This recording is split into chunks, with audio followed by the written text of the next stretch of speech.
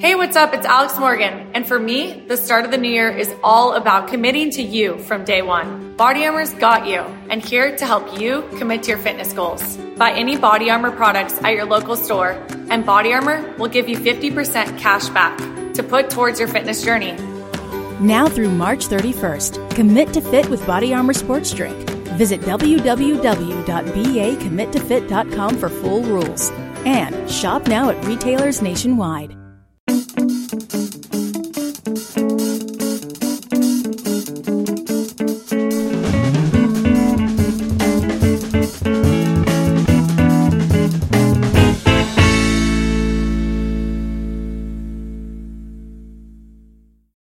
Author Tanya Steele is a global food industry leader in every aspect. She has initiated the Healthy Lunchtime Challenge and annual kids steak dinner at the White House with First Lady Michelle Obama.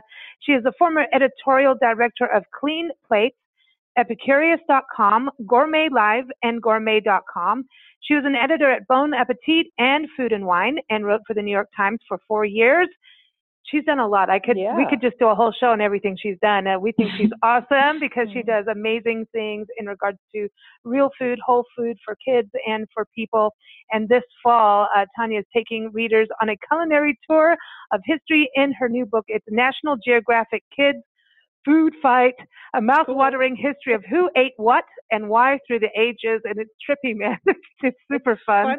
We're excited to have her join us here on Big Blend Radio today. And I encourage you to go get the book. I'm saying for all ages, including adults. Go to natgeokids.com or go to kidsfoodfight.com. Amazon, all the online stores and stores, you'll be able to find it there. But I would hook up into the natgeokids.com or kidsfoodfight.com because there's fun games and quizzes and recipes on there too, just like in the book. Tanya, welcome. How are you? Oh, thank you so much for having me. Very excited to be on. Yeah, we are too. Now, okay, so do you remember the very first food fight you had? I'm just thinking you had one as a kid, right? Or an adult. You never know. I must have. I think probably, honestly, my mother was a terrible cook. God love her. And I think I probably said, no, I don't want to eat that at 7 years old. That was probably my first one. Yeah, that is, I know Nancy used to feed me in the shower, right? Or the bathtub, like a little high chef. Apparently, I played The Exorcist. She just like... She just smashed everything around. I was like, man, I'm not doing this. I put her in the bathtub. It was fun. Flat, you know. You have some interesting characters in your book that, things go splat and all kinds of interesting things they've eaten. What got you inspired to write this and really focus on kids? And because I think you're really getting kids excited about food, whereas oftentimes we look at the plate and go, ew, I don't want to eat the tomato, or not understand, the importance of food and even cooking your own food. So from that side, I think this is a very fun way of educating. But what was it for you that got you to say, hey, I'm going to do this? It's always been a passion of mine to get kids into the kitchen to cook and eat healthy and to, kind of be the best that they can be. And that's kind of the whole message of the book. I want kids and adults to read and discover, the history of the world, of different cultures.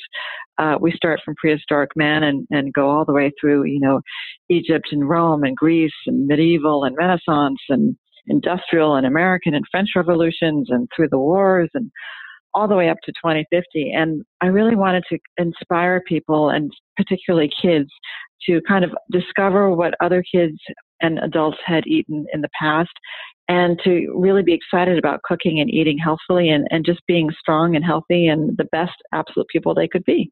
I love it. And you also looked at, what happens if we colonize Mars? Yes. That's right.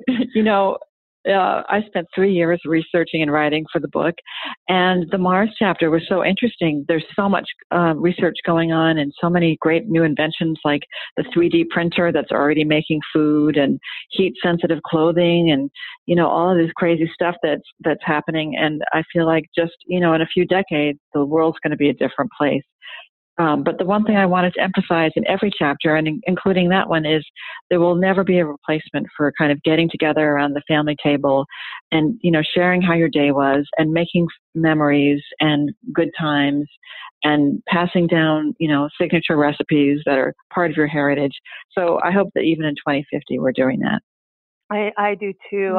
If we're all going to gather around the printer, that it's still bizarre to think about that. It's really odd, but we are in this different world now. And I think the more we're attached to AI and printers, 3D printers and phones and all of this stuff that we have, I think that sitting around the table together is going to become even more important and more meaningful. I think that's where it is. And what I like is, that you have these recipes, and some of them are very traditional and recipes for kids to try out, and some of them they can do on their own. Some you have to call an adult, and that gets them involved. I think kids being able to create and cook, it opens up their brain to new things, new ideas, and an appreciation for food. Oh, absolutely, absolutely. And every recipe that's in the book, there are 30 of them, all of which are inspired by eras and are authentic, but just adapted for kind of modern tastes and healthy, made healthier. They're all tested by kids. And so I made sure that every recipe that went in the book was something that kids really did like to cook and to eat. So that's really important, because there's no point in, putting together some recipes and getting kids all excited and then give them recipes they're not going to want to make. Yeah, no kidding. I know, right? That could go the other way real fast. But there's so much fun things in there. I love the quizzes. Nancy was sitting here quizzing me, and I was doing okay. Doing okay. Just there's things that I'm like, oh, I never thought of this, But there's some really fun trivia, and I think we all love that. But one thing you covered that I never even thought of, what was the first restaurant in. We cover a lot of history on our shows and magazine and destinations. And, it's really interesting. We're out in southern Arizona right now, and Tombstone, Arizona, Sherry Monahan, I think she wrote this book, the historic recipes of Tombstone. And it used to be this mining camp, but because of the railroads, they were eating what everybody in La-di-da, San Francisco was doing. And this is in the 1800s. Yeah. So they were having oysters and all these things in this tented camp in Tombstone. And we were like, how did that happen, right? So I got into that, so there were, food and restaurants and things, but I didn't think about where you were going of, hey, who opened the first restaurant? And so This is interesting because it was a shopkeeper, right? That's right. It was a shopkeeper in Paris, and I think it was 1765. And he, the word restaurant really meant a restorative broth that people would drink and eat to kind of gain their health back.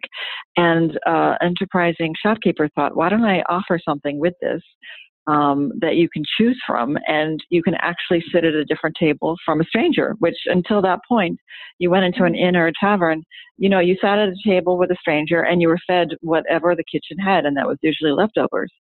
So this was kind of a revolutionary idea that you could actually choose from 2 or 3 different things, sit at a table with your friends and not have to talk to strangers and be served. So it was a really kind of shocking innovation. Wow. I know. It's just, that's funny. I know, because we take restaurants for granted in a way. It's part of our life, and there's that balance. Some of us need to, remember that we need to learn how to cook. And that's the thing. Do you think that schools can, use this book and getting kids for some of the projects and the quizzes and even maybe cooking? Because sometimes we see these kinds of things like, how to cook, how to sew, how to, actually learn how to budget and money and even the art. Some of that goes out of school curriculums. Do you see your book being helpful in a way of helping, some maybe even after school programs for kids? Absolutely. And in fact, I'm married to a high school history teacher, and I have 2 sons, and I really wrote the book thinking that this is like a perfect book for libraries and school libraries, and because it intertwines world history and cultural history with food history. And I think it's a great way to teach, to get kids into the excitement of learning about history and who Galileo was and why we need to know who Gutenberg was and what Martin Luther did and why Michelangelo was so incredible. You can do it through the food. So that's one of the things that most excites me about the book. See, it's like Anthony Bourdain, how he showed us the world through food. This is for kids, though. This is the kids' version. But without the tattoos, yeah. Yeah, yeah. I know, really. Yeah, there were some parts in there that maybe not. But right. there was the other thing, too, that was interesting, because you think about the wheel, and we think of wheel as transport, but it was actually part of making clay pots, which now we think of clay pots as decorative, but back in the day, even if you look at, go back to Southwestern pottery, Native American pottery here, where we are, we look at it and go, there's form and function. At the same time, it's art and it's part of a language. I mean, when somebody makes something, the meaning is so huge. And this is interesting with the wheel and clay pots, because the clay pots were important. Exactly. So the wheel was invented to make clay pots, and the Egyptians were the first to start using clay pots and using them as jars and vessels for olive oil, which was, a critical ingredient in wine and everything else, honey. And in fact, King Tut, when his tomb was discovered in the early 1900s, there were hundreds of baskets and clay pots in there, filled still with food from thousands of years ago. So clay pots have played an integral, part in human history. It's amazing. Wow. It's amazing. Think of putting all that food in there, like it was for your journey. Yeah, That's right. That's what it was for. Yeah. I never realized, just over some of the interviews and research we've done, I didn't realize how much rum and beer was like this thing that was what was on most of the ships, because it was, That's right. Instead of the water, like the water was so bad. Yes, it was. Exactly. It was safe to drink. I actually don't touch upon that kind of stuff because I don't want kids to then think, oh, I'm going to drink beer. That's so safe to drink. So I never actually speak about that one thing. That's one thing I kept out of the book. Yeah, but you did talk about yucky habits of yore.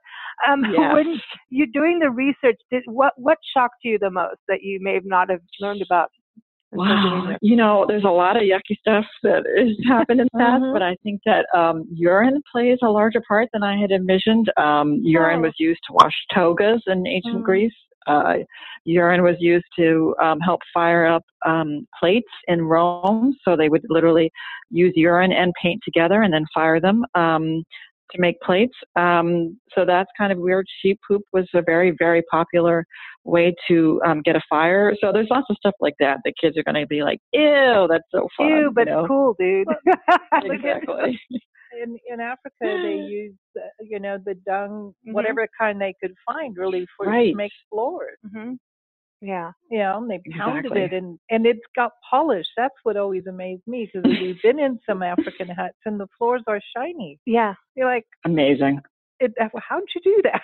I know, but then at the same time, you could use cow chips or whatever for, using it as fuel. And that's the interesting thing too. When you think about, ancient cultures and recipes passed down through the years, that's something I remember as a young kid.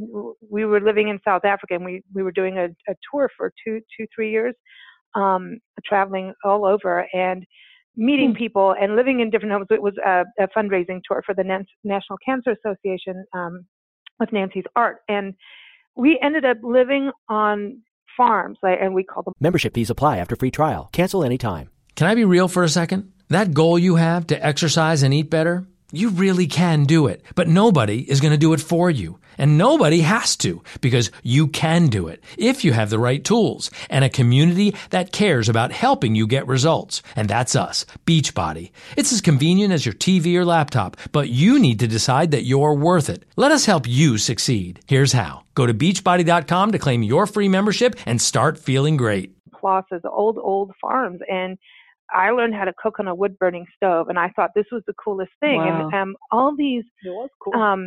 just really, families that still, lived in the small towns, and they weren't so split up like we are nowadays. How, someone's born somewhere, do you still stay in the same town? Half the time not. Families are spread out. It's a little different there. And I started keeping like a cookbook. I started gathering all these traditional recipes, and they were mostly Dutch, and it was really interesting to me. And I, as a young girl, going, wow, like going from an electric burner or a gas burner to now you're going to actually use a wood burning stove. That was super cool. And I think, if kids can go to places where they can see those old ways of doing things, and then also understand that, this is where this recipe came down from, and maybe go to their families and get some of the recipes from their past, maybe interview their grandparents for that. Absolutely. And isn't that a beautiful thing to do? Yeah, I mean, that's something I really have encouraged in everything that I've done with kids, is to really celebrate and embrace your heritage and the family that you're from, and to really capture that in the food that you eat. Mm-hmm. Now, what's up with the moray eels? I have to bring this up because but we're talking about, like, you that means you're really going in. You're not just, I mean, that's a different fishing technique to get moray eels. Yes. That's right. Moray eels were extremely popular, especially in the ancient Rome. And I think Julius Caesar actually gave 20,000 of them at a meal. I mean, they are just wildly kind of the signature of that time. So who knew? I mean, think of catching all those. Mm-hmm. Mm-hmm. I know. They're a little bit on the feisty side. I know. It's no, I think it's from snorkeling with them. They're kind of aggressive. We've been snorkeling and you see them there, and then they instead of them like hiding from you, they kind of jump out at you. Yeah. Like wow. They do is like a little attack thing, and you're like, oh no. I stay away from eels.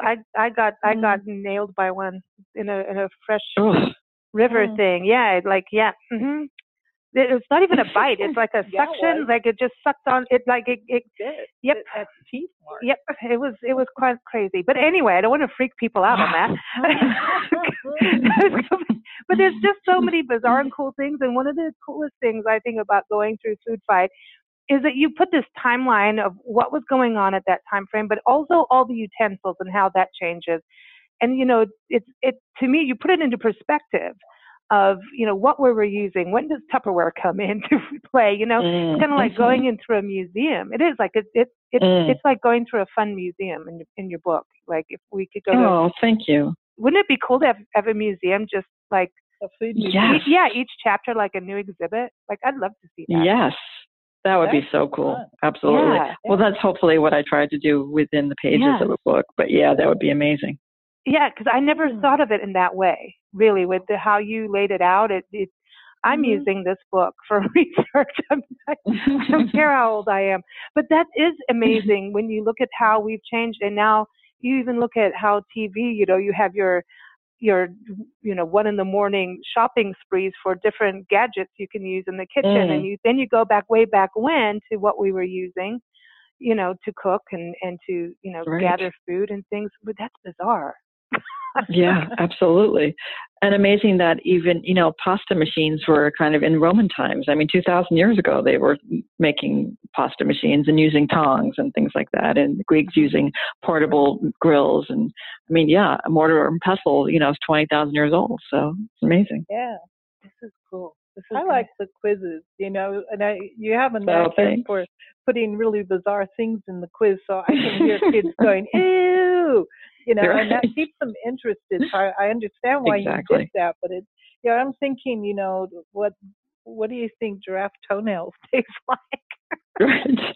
Ew. I did. I tried to be as silly as possible just to keep kids wanting to take the quizzes. So that way they would really want to kind of remember what they just read.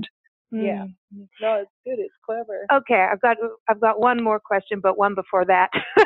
So I have to bring up M&M's because I had no clue. Tell people the story of M&M's because this is crazy. It's different. That's right. It is crazy. Well, I don't know. A certain generation, my generation for sure, will remember the M&M slogan, which was "Melts in your mouth, not in your hands," and that is because they actually created it in during one of the world wars to provide soldiers to have an energy snack and a sugar, rush, and something that's actually sweet and lovely to have on the front lines. But they created it so that it wouldn't melt while it was being transported and in some foxhole somewhere, so that it would actually just melt in your mouth and not in your hand. So that is one of the super cool facts that we found out. You see, that's why it's in trail mix. Yeah. That's why it's in trail mix. Exactly. Mm-hmm. Exactly. Yeah. But you know what? I have never purchased trail mix with M&Ms in there because I never realized that that's the story. Like I didn't know. Now I can have trail mix with chocolate. And we're in the desert right now. Things melt. Things melt. Okay, so the other question is, if you're going to have a dinner party, okay, everybody you've written about in your book. So 3 people in your book. I know. Think about it. It could be Julius Caesar. If you're going to have a dinner party with 3 people that you could invite from the book, who would it be? What's on the menu? And why are you inviting them? Because you obviously want to talk to them about something. Oh my God, that's an amazing, amazing question. Well, amazing question. And I think just off the top of my head, I think it would be fascinating to have Cleopatra, Julius Caesar, and Mark Antony, those 3, because they have this lover's triangle, and I would just be fascinated by all the gossip. Yeah. I'll be the person pouring wine. Exactly. We'll just listen in and hear. Fascinating. And then we could have wine and hummus and pita, olives. Oh my goodness, it would be amazing. So what a perfect meal that would be. Oh my gosh, I like this. Enough wine, you'll find out what's really going on. I know. Exactly. I want to know if she really got bitten by an asp. Apparently, yes, I think apparently she did. Although she did poison herself as well. I think to make sure that she was going. Women like to poison people, including themselves, unfortunately. But not really. But you know what I mean. Anyway, this is a kids show. We'll be nice. But it's a wonderful book, and we really appreciate you joining us. We appreciate all the work you've done. So what's next? Are you going to write another book? Gosh, I don't know. This was a big one. Yeah. It was a big one, but there's so much I left out, so I would love to do another one at some point. This would be cool. And the illustrations are amazing. Did you have a bunch of different people working with you on that? Photos are amazing. The fantastic, Nat Geo, they did an amazing job illustrating it. They were just brilliant. So I'm so grateful to them. Yeah, and I love all the recipes online too, and in the book. And there's just, what I love about Nat Geo Kids is that they make this interactive experience. You have a book, but there's things to follow up with, It's just this connective experience between everything where you can go online and read, and they just do an amazing, amazing job. So, man, that's got to be fun to work with them too. That's so cool. Yeah, it was fantastic. Yeah. Everyone, again, the book by Tanya Steele is National Geographic Kids Food Fight, a mouth-watering history of who ate what and why through the ages. Again, Amazon, all those great places you can go get it. But go to their website, natgeokids.com and kidsfoodfight.com. And we want to thank our sponsor for this segment. Perfect sponsor. You can't get better than this. It is Family History Expos. They are dedicated to helping you trace your family history. They have online classes, online expos, books, all kinds of guides on genealogy. Just go to familyhistoryexpos.com. And they're into recipes too, family history recipes. So there you go. And we got a special song for Tanya because, we're talking about how wheels were made and then, people cooking in caves. This song is called I Made Fire. Hey girl, how'd you like your buffalo? So I Made Fire from our friends, the Tallmen Group out of Southern California. Now there's a food thing to this, and this is off of their first album together. Tanya, you like this? Every month they get together on a Tuesday every month at Jimmy, the Muffin Man's house, and he cooks the other 5 Tallmen dinner every time, but they have a songwriting challenge. Wow. And so once a year, they take their songs and they put an album together. One of them is called Feast. Go figure. But hopefully one day we'll get to their place and have dinner with one of their songwriting challenges. But food is always involved. And here it is. I Made Fire. You can keep up with the Tallmen. Go to tallmengroup.weebly.com. Thanks so much for joining us, Tanya. Thank you. Thanks, guys. Good to talk to you. Take care. Bye. Bye. Here it is. I Made Fire.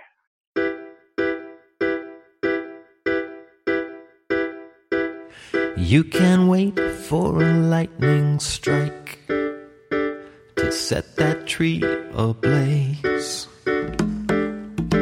and you can freeze till the sun comes up, but I ain't living that way. Party in my cave, I made fire, casting animal shadows and having fun. Party in my cave, hey girl, how do you like buffalo done. I made fire, party in my cave. Yes, I know it's dangerous, already burning both knees. That's the price, I'll pay it twice, 'cause cave girls seem to like me. Party in my cave, I made fire. We're casting animal shadows and having fun. Party in my cave. Hey girl, how do you like your buffalo done? I made fire. Party in my cave. Breaking out the seed pod shakers, banging on a hollow log. Girl, you got some fine maracas. Let's shake them all night long. Party in my cave, I made fire. We're casting animal shadows and eating some. Party in my cave. Hey girl, how do you like your buffalo done? I made fire, party in my cave. How do you like your buffalo?